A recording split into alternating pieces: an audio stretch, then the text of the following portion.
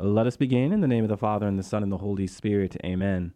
Our Father, who art in heaven, hallowed be thy name. Thy kingdom come, thy will be done on earth as it is in heaven. Give us this day our daily bread, and forgive us our trespasses, as we forgive those who trespass against us. And lead us not into temptation, but deliver us from evil. Amen. In the name of the Father, and the Son, and the Holy Spirit. Amen. Well, welcome to another edition of Seeds of Truth. This is your host, Joe Holcraft, coming to you from KKXX Studios, Chico Life Radio 104.5 FM and AM 930. It is great to be with you another Monday evening where we continue our reflections into the great Christian thinkers. We are in the beginning of the 17th century, and we are in a bit of a transition where we are reflecting into just not the great Christian thinkers as we have been talking about them in the context of the doctors of the church per se, but for the beginning of the 17th century, we have decided to take a few weeks to engage what's going on in the life and thought both inside and outside the church. So last week we engaged the relationship between church and science, focusing in on the Galileo issue. And today I thought it would be important to really appreciate what's going on at the dawn of modernity. And by that we mean the age from 1650 to roughly 1900. And I thought we could best do that by engaging these two great Frenchmen, and great by historical standards, if you will, René Descartes and Blaise Pascal. Okay, so these are going to be the two figures we're going to talk about today so as to appreciate the importance of the relationship between faith and reason. So with that, I would like to welcome my Monday evening guest, John O'Hare. John, great to have you with me another evening. Always great to be here in the evening, Joe. Thank you. So I told myself I was not going to talk about the very boring Super Bowl yesterday, John, but I guess... It wasn't that boring. I thought it was pretty good. Okay. But I guess by mentioning it, I've already talked about it too much. I guess if you're a Broncos fan, it was a great Super Bowl. Anyhow, so John, when the clock hit 12 a.m. in the year 1600, there was a 3-year-old boy by the name of René Descartes that would arguably define that century as the century of reason. If we speak to the Enlightenment period from 1650 to 1900, well, it is also known as the Age of Reason. Now, as we know, John, reason alone is hailed by many to be, well, we could say the splendor of our species, right? We condemn its horrors, but only on the basis of its glories. And very few textbooks in the history of philosophy would deny the figure Descartes to be the quintessential man of the 17th century, and of course the title founding father of modern philosophy. And why? Well, precisely because of his systematic, methodical elevation of reason. Why? Well, as many of us know, Descartes' method for rational inquiry, based on consistently held doubt toward all doctrinary assumptions of the human mind, is usually seen as modernity's decisive breakout from what we could call, John, the fettering chains of the medieval synthesis of faith and reason. And this was seen to be a burden for the people during that time. And to Descartes, reason was now looked as kind of this fully adult faculty, if you will, and no longer bound to the tutelage of dogma and tradition. Now, dogma and tradition get in the way of our freedom, you see. So it is to Descartes that above all, we owe the idea of rationality as an all-purpose, we could say acid, through which every tenaciously held belief of the human mind must pass. And John, it is in this setting that we have the figure of Blaise Pascal. Pascal was a deeply private man who rarely mentioned even the most important biographical milestones that determined his career. Now, what's interesting about this figure, John, is it is only because he sewed a parchment memorial of the event inside his coat pocket that history knows of the most important incident in his life, his night of fire on November 23rd, 1654, when for about 2 hours he was overwhelmed by tears of joy at the realization that the God of the philosophers was not the God of the Bible. And have we not seen that before? Did we not see this in St. Justin? Did we not see this in St. Augustine? All throughout the great Christian thinkers, we have seen this overwhelming sense of, wow, The God of the philosophers is not the God of the Bible. Night of fire. This night of fire, a very important event in the life of Pascal. It happened on Monday, November the 23rd, 1654. That's the night of fire, and he was 31 years old at the time. And this is what he sewed into his coat pocket. This is heavy philosophy, listeners, so listen up. Yeah. Okay. God of Abraham, God of Isaac, God of Jacob, not of philosophers and scholars. Certainty, heartfelt, joy, peace. God of Jesus Christ, God of Jesus Christ, joy, tears of joy. And this is life eternal, that they might know thee, the only true God, and Jesus Christ, whom thou hast sent. Jesus Christ. That's it. That's it. Yeah, those were the most important words this great mind of ours wrote. Yeah, Right. and isn't that striking, John? Yes. They're not words from, say, Aristotle, Plato, Socrates, Cicero, or any of those guys that we've talked about in the past. No, but these soundbite utterances of joy, as he Yes. himself said. The joy that comes with discovering the revelation of truth. Pascal was a master of epigram and condensation. That was, when you read Pascal, the Pensées, I don't know if my French is a little bit... Pensées is correct. Pensées, Mhm. okay, yeah. They're difficult to read. If you go to Nietzsche's Beyond Good and Evil, he's got about, I think maybe 5 chapters in there. I think chapter number 3 is just a series of sayings. I mean, it's like reading a bunch of Chinese fortune cookies. Yeah. And, I mean, they're brilliant. But if you ask yourself, okay, what's the main thought of chapter 3, you'd be, I don't know. There's no such thing, really. Right. They're brilliant. Yeah. They're all over the place, but Yeah. they're brilliant. And in a way, Pascal wrote like that. And, I mean, it's really tremendous. So when you read the Pensées, it's almost like reading a poem. I mean, it's epigram after epigram, and, I mean, they are absolutely brilliant. Descartes, he was going to get into rational philosophy? No. He got into the scientific method. He tried to make the philosophy conform to the scientific method because he was a scientist as well as being a philosopher, Yes. and they don't work. If Yeah. you want to find out about the material world, the scientific method is the best method we know so far.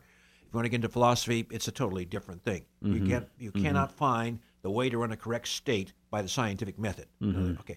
So, but Pascal, he realized this, and it was his feeling that atheism, if you want to call it that, because it was kind of just beginning, was really more about one's ego than about really trying to find truth. Well, and as we've talked about it already, John, on this program, can we not say that about atheism today?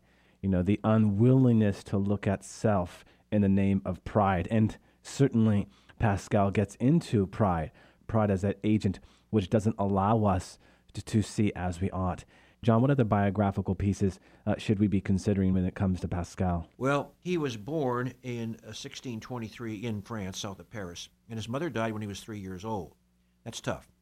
And his father, Etienne, brought him up. Oh, and by the way, there was 3. There was 2 girls and Blaise Pascal. I think Blaise was in the middle, and the 2 girls were on either side of him. Shortly after the mother's death, Etienne moved the family to Paris, and he worked for the government. And after he was in Paris for about 8 or so years, he made peace with Cardinal Richelieu over a taxing policy. I have no idea what that was about. And for that, he got a promotion to Rouen. And he moved his family to Rouen, and that was where they brought up. That would be in Normandy, up in northern France. The older sister married, and it was with that older sister that Blaise Pascal died at the age of 39.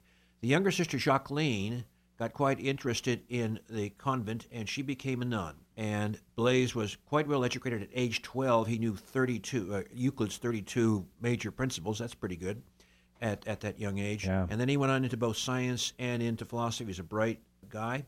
And he went into writing, and I think his first notoriety came in the area of science. That's how he got his name in print. He wasn't as much of a loner as Descartes. Descartes was, I think, really kind of a loner. I think Descartes lived for 21 years at least in Netherlands alone and worked a little bit here and a little bit there. Pascal was out a little bit more in society.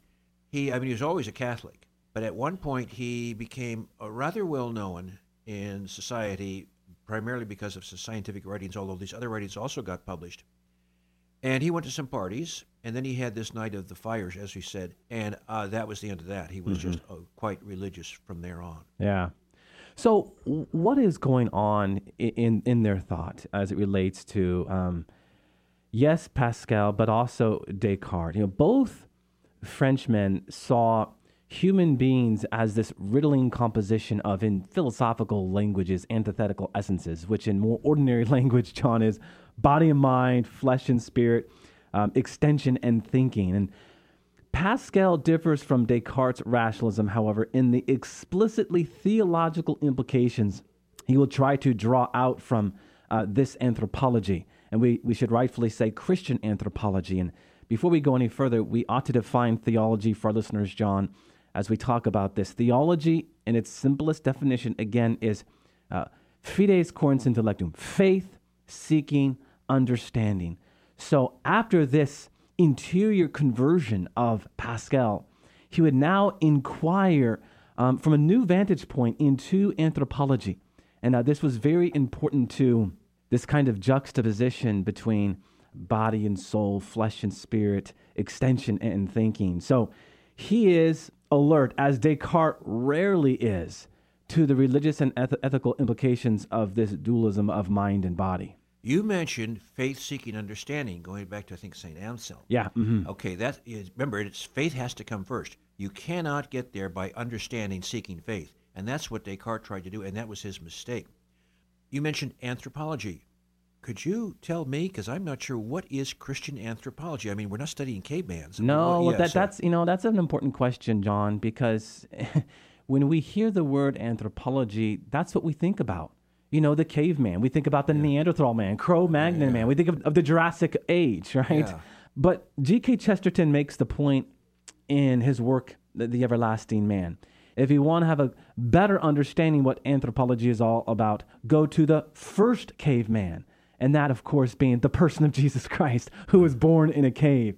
And he says that so as to emphasize our understanding of anthropology, just not as Neanderthal, Cro-Magnon, and so on, but body and soul. So it's just not about the physical evolution of man, right? It's about the evolution of man in light of the unity of body and soul.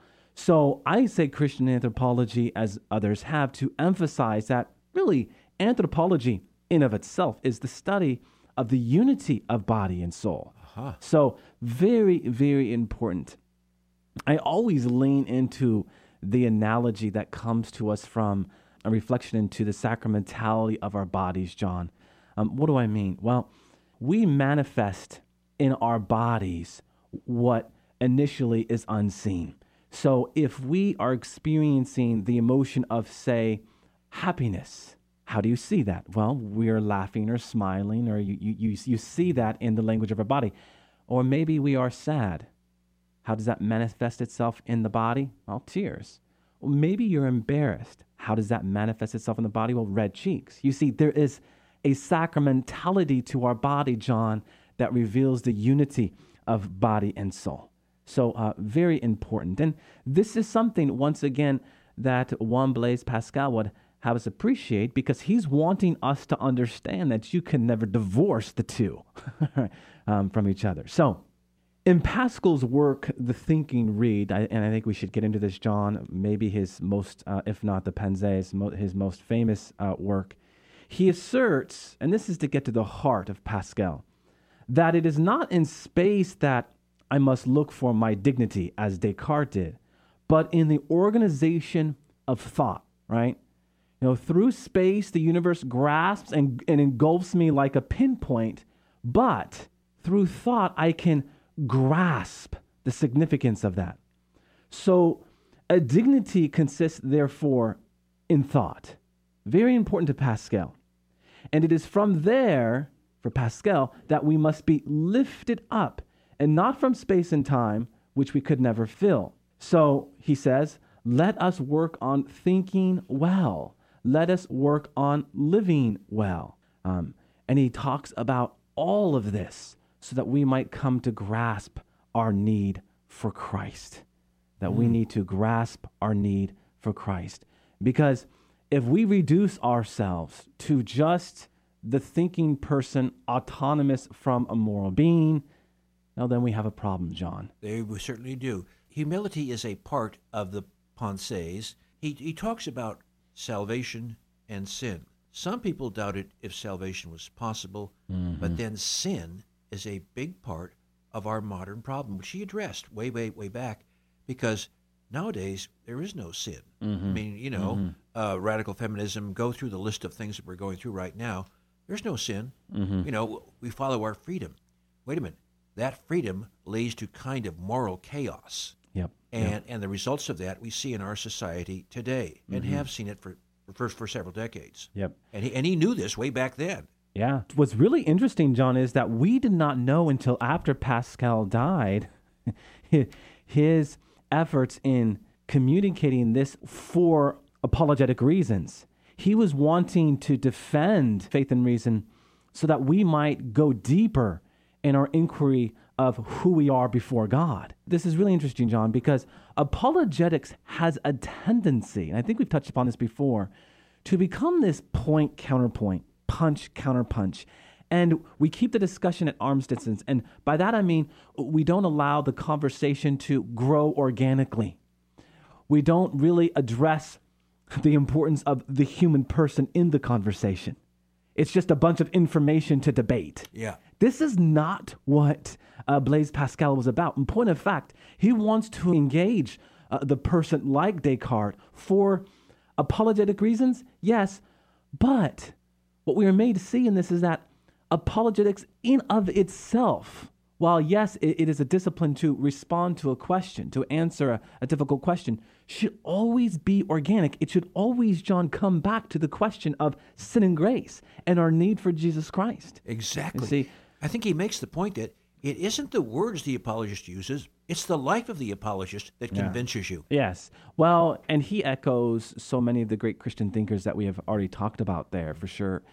So in the context of what is being talked about, what is being shared, Blaise Pascal does want us to see the importance of confronting our sin.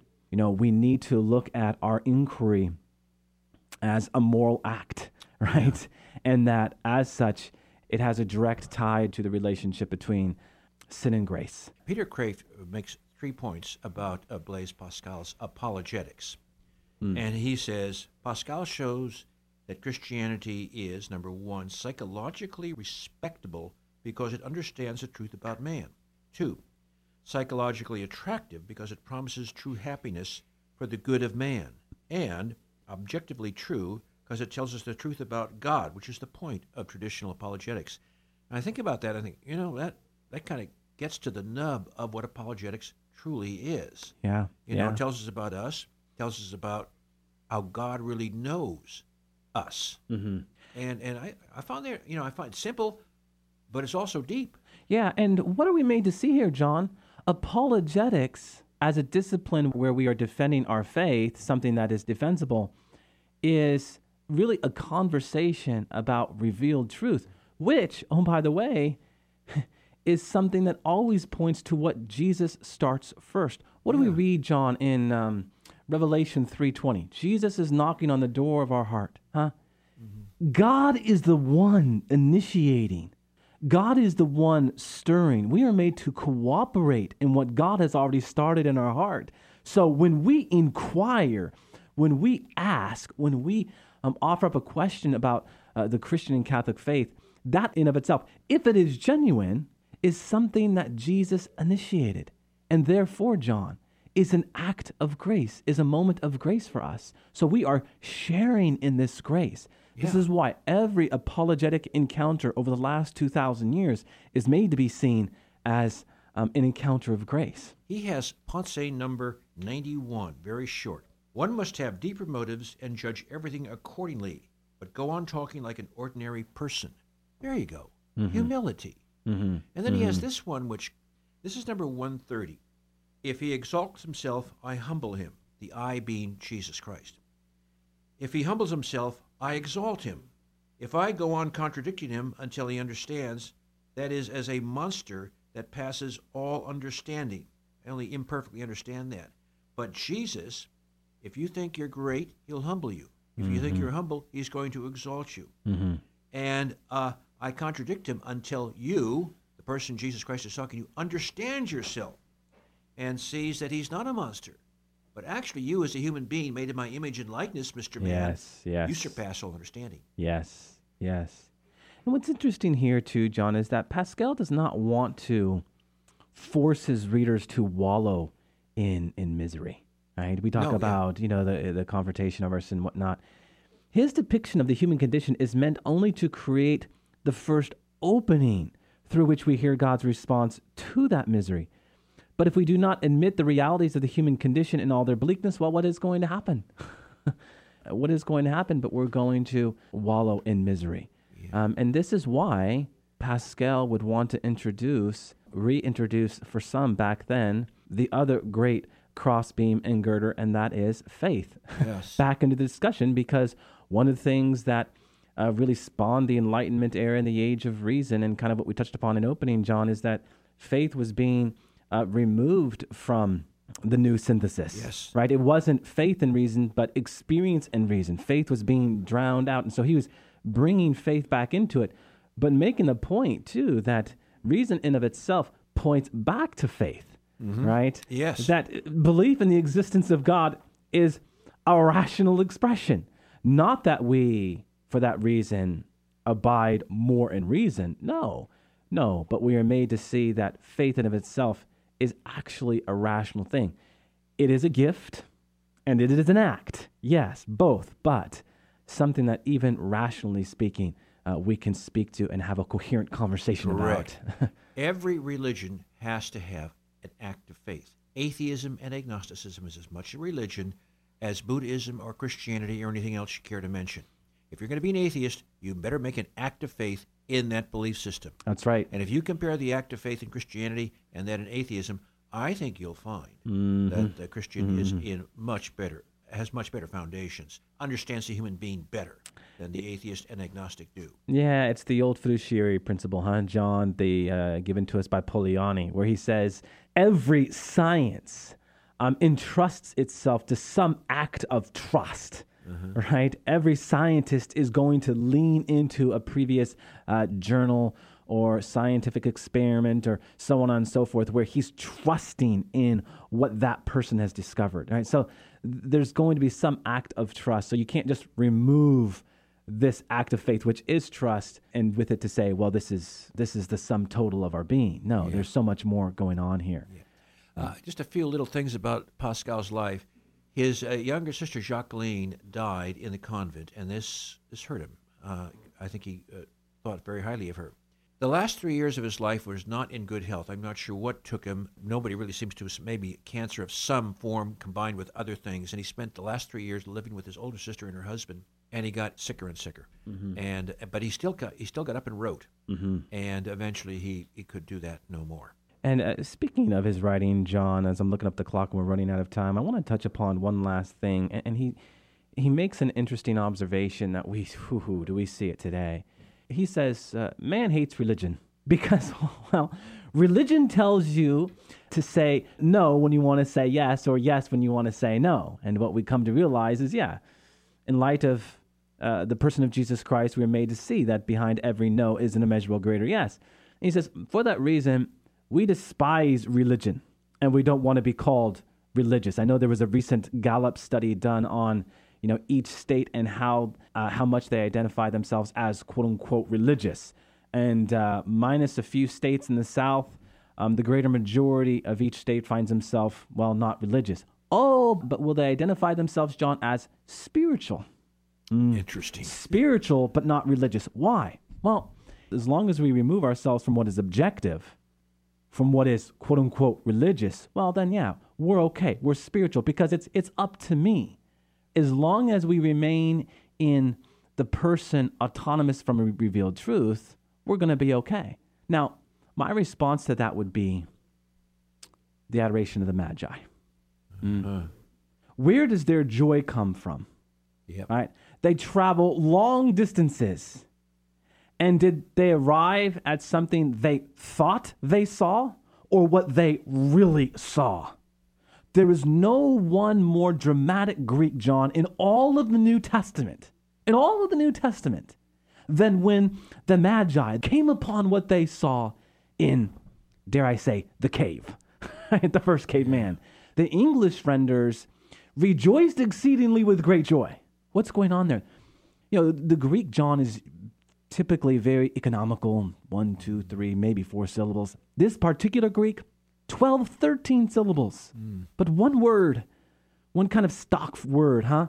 They rejoiced exceedingly with great joy because they found the person of Jesus Christ, who reveals to us at once, John, and this is so important, that if we're going to understand the subject, the person, then we must understand that there is something objectively revealed. The wise man came upon the person of Jesus Christ, and God was incarnate. This objective truth was before them, and what did Pascal say? Joy, joy, joy, certainty, certainty, certainty. Yeah. It was his own kind of echo of the wise men. Interesting, yeah. I could only imagine that he rejoiced exceedingly with great joy in that night of fire. Yeah. Because, why? He discovered that the God of the philosophers was not the God of the Bible, because the God of the Bible is concrete, it's real, it's before us. But it demands something from us, John.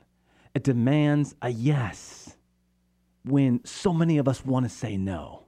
And Blaise Pascal would say, don't drown yourself in all of this philosophy that would sap the very essence and meaning of faith. No, understand that it's faith and reason that we can begin to discover and contemplate the meaning of truth. Correct. Yeah, I knew what he was talking about. I mean, here's a guy who, I don't know if he gets all the publicity he deserves, but when I take a look at what he did, and you can, I don't know, Buying the Pensées is the best way to read him because you're reading a bunch of epigrams. Yeah. But he has got, when you put it together, he's deep. Well, Pascal is quoted so much because of those epigrams. Right? Yes. They're more of a quotable kind of thing. And in that, he has found popularity, but yeah, it's not something you sit down necessarily and read like you would read a normal chapter book. Anyhow, John, let us close with a word of prayer in the name of the Father, and the Son, and the Holy Spirit. Amen. Our Father, who art in heaven, hallowed be thy name. Thy kingdom come, thy will be done on earth as it is in heaven. Give us this day our daily bread, and forgive us our trespasses as we forgive those who trespass against us. And lead us not into temptation, but deliver us from evil. Amen. And God bless you.